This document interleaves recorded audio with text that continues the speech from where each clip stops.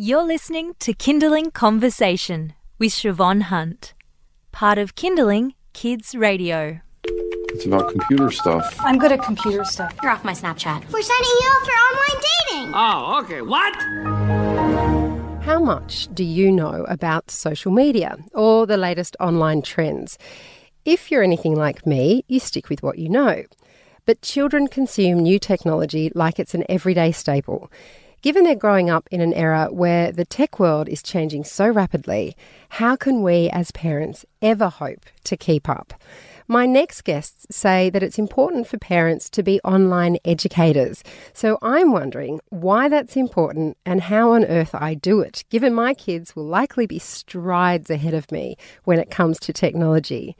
This is part 3 in our series about online safety and children. This is Parents as Online Educators. Joining me for this chat is Julie Inman-Grant. She's the eSafety Commissioner, and Associate Professor Amanda Third from the Institute for Culture and Society at Western Sydney University. Hi, ladies. Welcome. Hi. Amanda, why is it important for parents to be online educators? Aren't schools meant to fill this role? Oh, look, that's such a great question. I think we often do look to schools to provide this role, but I think that schools are not best equipped to do the very important work of negotiating your family's values and applying those in an online world. So as parents, we know, we do play a very important role in our children's lives. Sometimes it feels like when it comes to things digital that we don't have the right kind of influence, or we don't have enough influence. But actually all the research shows that children translate their moral frameworks between online and offline spaces. So that if you are if you're paying attention as a parent to developing your family's values in your children, having conversations about what matters and why, that this is really important for preparing your children for their online interactions. Julie, when we come to what we're actually teaching our kids, as outside of role modelling and that sort of thing, where can parents start if they're feeling overwhelmed? Well, I agree with Amanda that the values that we want our children to be displaying online are the same that we want them displaying in the real world. So values like respect, empathy, critical reasoning, thinking skills, being protective of our personal information, and even of pictures of ourselves. I don't think we have to change the discussion. We have to apply it in a different way.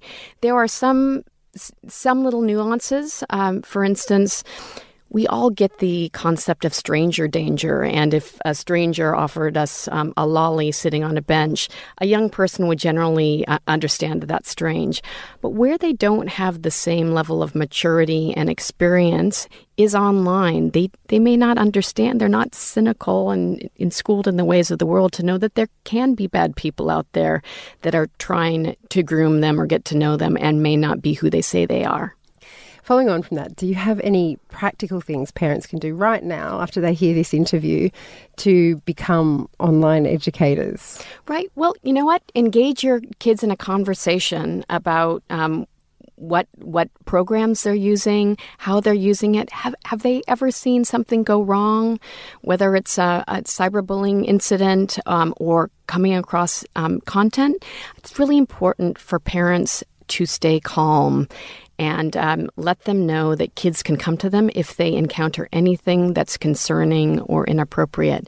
Because the first thing a kid will do when he thinks that a parent's going to freak out if something happens and take away their technology, they're going to stay tight-lipped and they're not going to share. And we want to keep open and honest conversations with our kids about what's happening and help them guide them through those troubles if they happen to encounter them.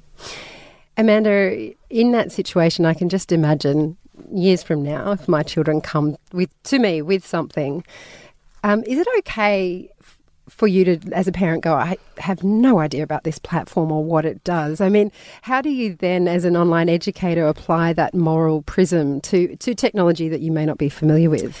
Look, that's, again, a really good question, because it does reflect the experience of many, many parents. I think, as parents, we often feel ill-equipped to support our children to do things that we don't really understand very well ourselves.